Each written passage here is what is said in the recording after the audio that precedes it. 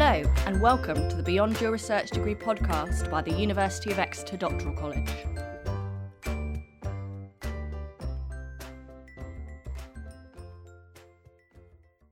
Hello, and welcome to the latest episode of Beyond Your Research Degree. I'm your host, Kelly Priest, and in this episode, I'm going to be talking to one of my colleagues from the University of Birmingham, Dr. Holly Prescott, about her career beyond her research degree. Holly, are you happy to introduce yourself? Yeah, sure. So I'm Holly Prescott. I did my PhD at the University of Birmingham. I did it between 2008 and 2011. It was tough to get my head around the fact that it's nearly 10 years since I finished. My PhD was a crossover between literature and cultural geography. So I was looking at the effective and narrative agency of abandoned spaces in contemporary British fiction. Once I'd completed that, I felt like I'd taken research as far as I wanted to take it. From then, I've kind of forged a career in what we might call higher education professional services, and I'm currently the careers advisor for postgraduate researchers at the University of Birmingham. That's amazing. I just want to pick up on a phrase that you used there, which I thought was really interesting, which is that you came to the end of the PhD and you'd taken research as far as you wanted to take it. Can I ask you a little bit more about what you mean by that? Absolutely, yeah. I think what I mean by that would be in comparison to how I felt after I finished my master's degree. So I did a taught MA in literature and culture at the University of Lancaster. And I just got really into my dissertation. And one of the main reasons I progressed to the PhD was because after I'd done that MA dissertation, I thought, I'm not done yet. I felt like there was more mileage in the ideas and the research I was doing. So just to give you some context, my master's dissertation was looking at urban exploration photography. So where people go into abandoned buildings, take photographs, display them online, especially of maternity hospitals, and crossover between the online display of these images of these abandoned maternity hospitals and birth narratives. I felt like the more I was reading, the more I was seeing abandoned hospitals, especially cropping up in novels that I was looking at, and thought, I think there's more I can get out of this. And that was one of the main reasons I went on to the PhD. Something I think kind of served me relatively well throughout the PhD process, though, was that I always treated the PhD like a fixed term job. If you like, I was very lucky and privileged to have funding from a research council. But I treated it really as kind of a fixed term job. And when I was coming towards the end of it, felt where after my master's, I thought, I still feel like there's some mileage in these ideas. I want to keep going with the research. That sort of came to a natural end for me as I was going through the PhD. So it was actually in my second year that I really started to think, I will probably do something different after this. And started to, on a small scale, explore what that something different might be. Yeah, I think that's really interesting, and just that kind of concept of the research coming to sort of its, or your motivation coming to that natural conclusion.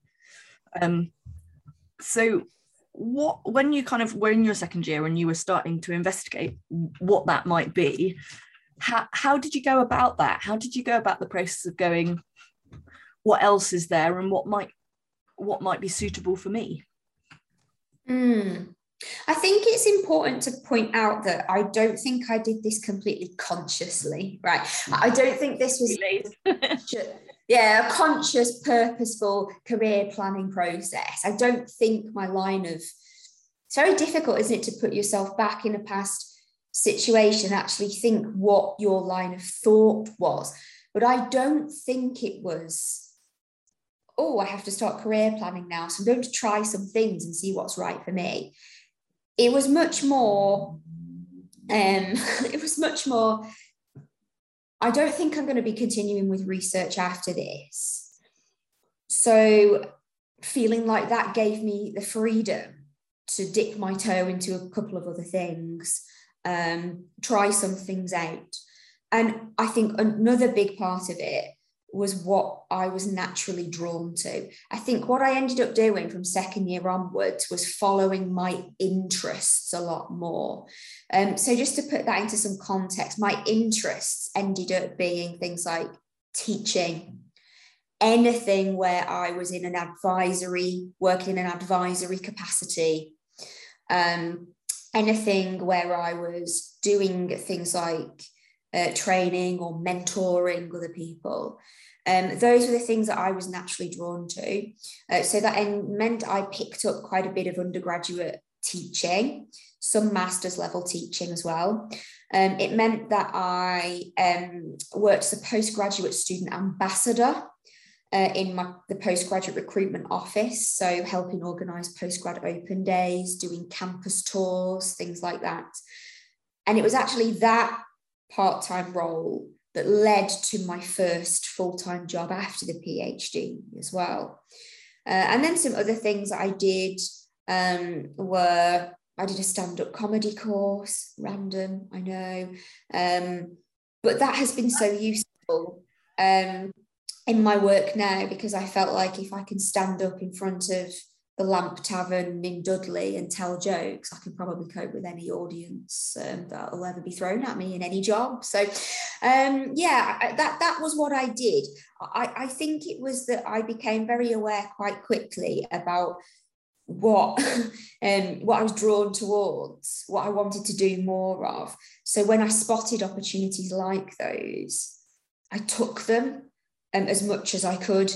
And it was doing that ended up, especially the postgrad ambassador work, it ended up really showing me how broad the range of university-based careers is, and started to spark the thought in me of, well, if I do still want to be student-facing, I want to be teaching or advising students in some way, I still want to be in a university environment, and I want to keep that feeling of being an expert in something, someone people come to for expertise in a certain area. That was when I started to realise there were other avenues that could give me that weren't traditional academic research or teaching. Yeah, and I think the things that I'm really picking up on there is following your interests, and continuing to do the things that interest you, because they will lead you to kind of something that's perhaps more fitting to your interests and values, but also kind of getting involved with stuff raises your awareness. It raises your awareness of what other opportunities and what other options there are available to you career-wise. Because I think, I was an academic for 6 years. And until I decided I didn't want to do that anymore and started signing up for job alerts, even working as an academic, I didn't really have a concept of the breadth of professional services and all of the things that you could do within a university that weren't being an academic. It's so important to do that. And can I give another example, Kelly, just while? So whilst you've picked up what I think was important there about saying about following your interests. I think 2 points here. Number one, I was a bit naughty really in my PhD, because I would find myself regularly shirking my research to prepare teaching and to seek out and to do more open days and things like that. And at the time I felt bad for that, but really it was a very important message I was giving myself. I was sort of telling myself where I drew my energy. But also another example of what you say about following your interests. So a couple of years ago, and I think it's going on for about 3 years ago now, I was working with a PGR. She had a kind of physical sciences background, and had done a really interdisciplinary PhD. And she had done a similar thing. So she knew very early on she was very interested in communication, just in general, whether it was communication of science, communication of research, communication of ideas, whatever it was. So she decided to, wherever there was a communication theme and she had the time and the ability to explore that, she ended up doing some media training.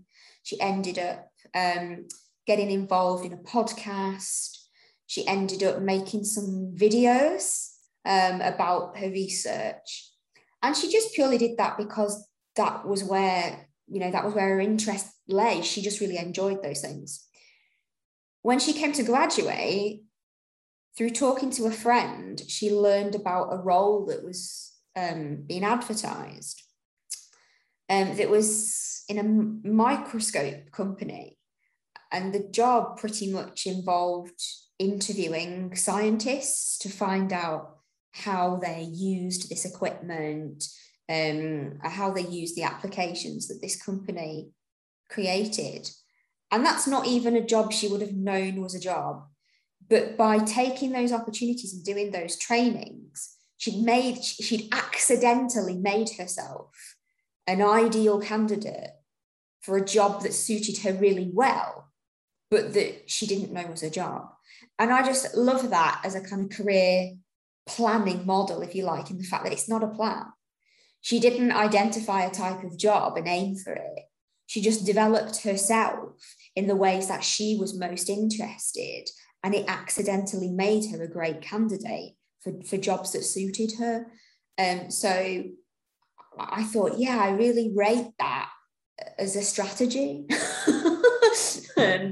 Yeah, I think our Kate Foster at Exeter is said to me that's called like planned happenstance or something.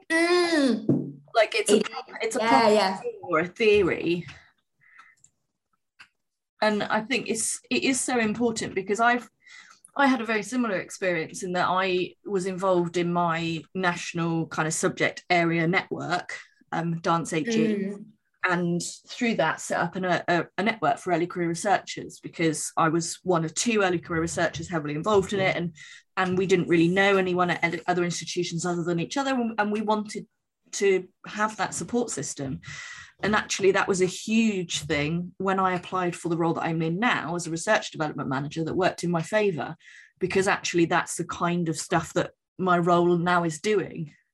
And it was a really crucial experience that fed directly into the work that I'm doing now. But it was kind of a side hustle, kind of, I just want to do this. And like you, something I was taking time out of my quote unquote day job to do. And I think lots of us do that. And I really like how you're talking about the importance of acknowledging and reflecting on those instincts and those pathways and those things that you're drawn to. I think it's like any aspect of life, whether it's academic, professional, relationship, family linked.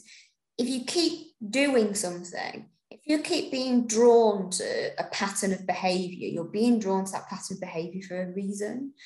And uncovering those reasons can unlock a lot of nuggets for you, I think. Yeah, it can. And it really ties into all of that stuff that we talk about in our respective roles, about kind of self-awareness and reflecting on your values and all of that sort of stuff. And like you, I've always done that kind of unconsciously, I guess, through my career. But actually you put yourself ahead of the game if you actually engage with all of those processes and all of those resources, because you learn about yourself and what you're drawn to and what interests and excites you. And that can give you that kind of step ahead to thinking about, okay, so where does this fit, in career-wise, sector-wise? And I think that reflection can also perhaps save you some stress in the long run, because especially when we're talking about postgraduate researchers, I really appreciate that not everybody has the time, exactly, space to say yes to these extra things. So I think it's a balance. And if you are someone who is juggling your postgraduate research with a hefty pile of other responsibilities and challenges, the more you can do to be very strategic in the few opportunities that you do take, the better.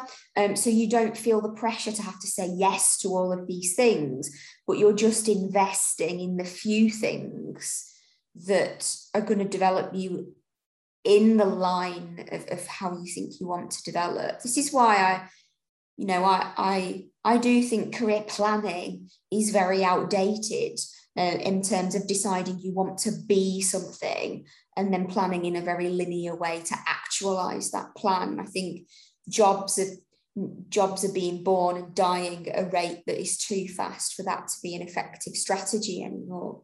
But what I do think is that if you just have some idea about how you want your doctoral experience to develop you, and to use that to be strategic in the things you say yes and no to, that can save you, I think, some conflict and some stress to grant yourself the permission to say no to things that don't fall within that. Yeah, absolutely.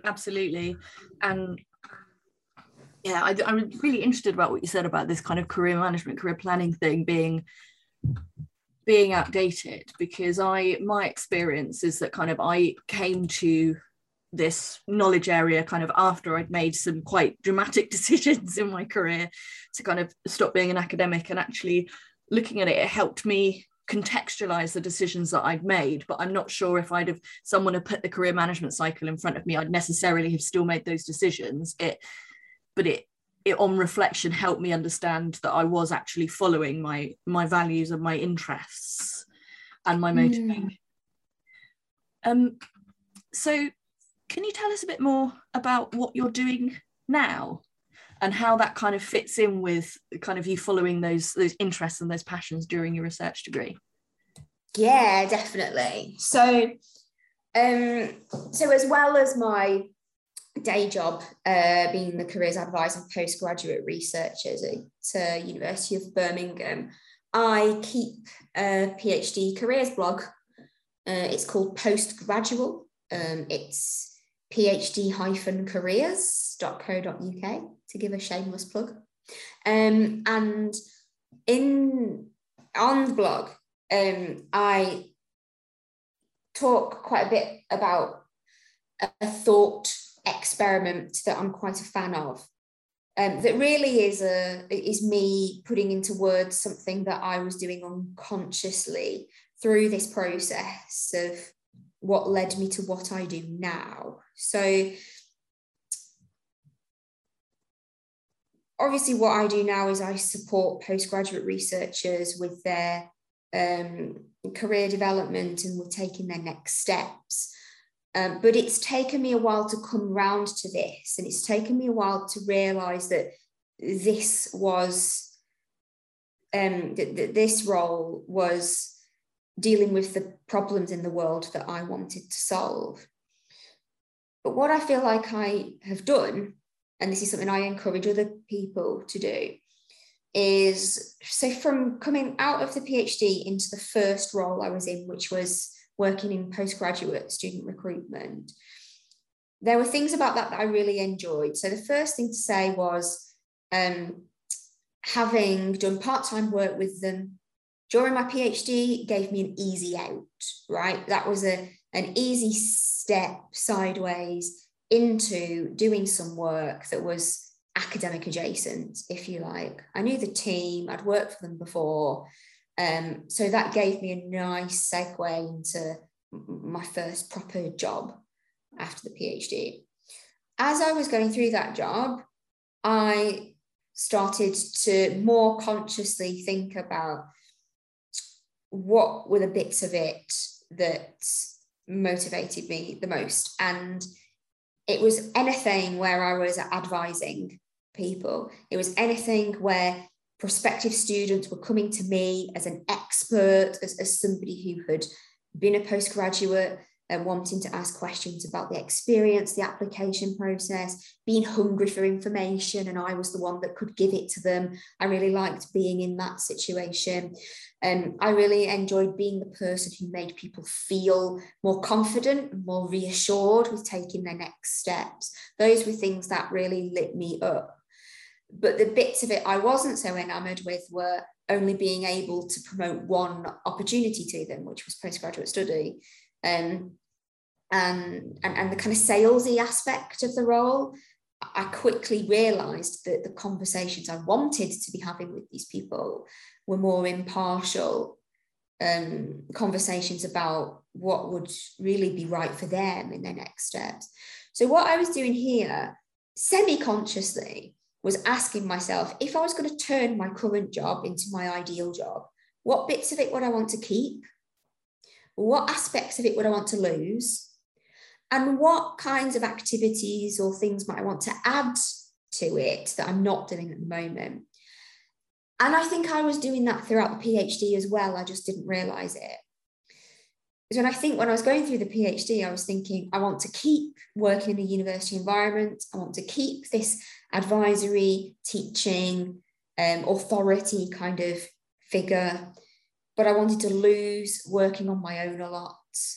And I wanted to add more contact with a broader range of people in my work. And I wanted to add a bit more kind of work-life separation. So I guess what led me from the PhD to where I am now is this iterative process of each role that I took, keep asking myself, what do I want to keep? What do I want to lose? What do I want to add?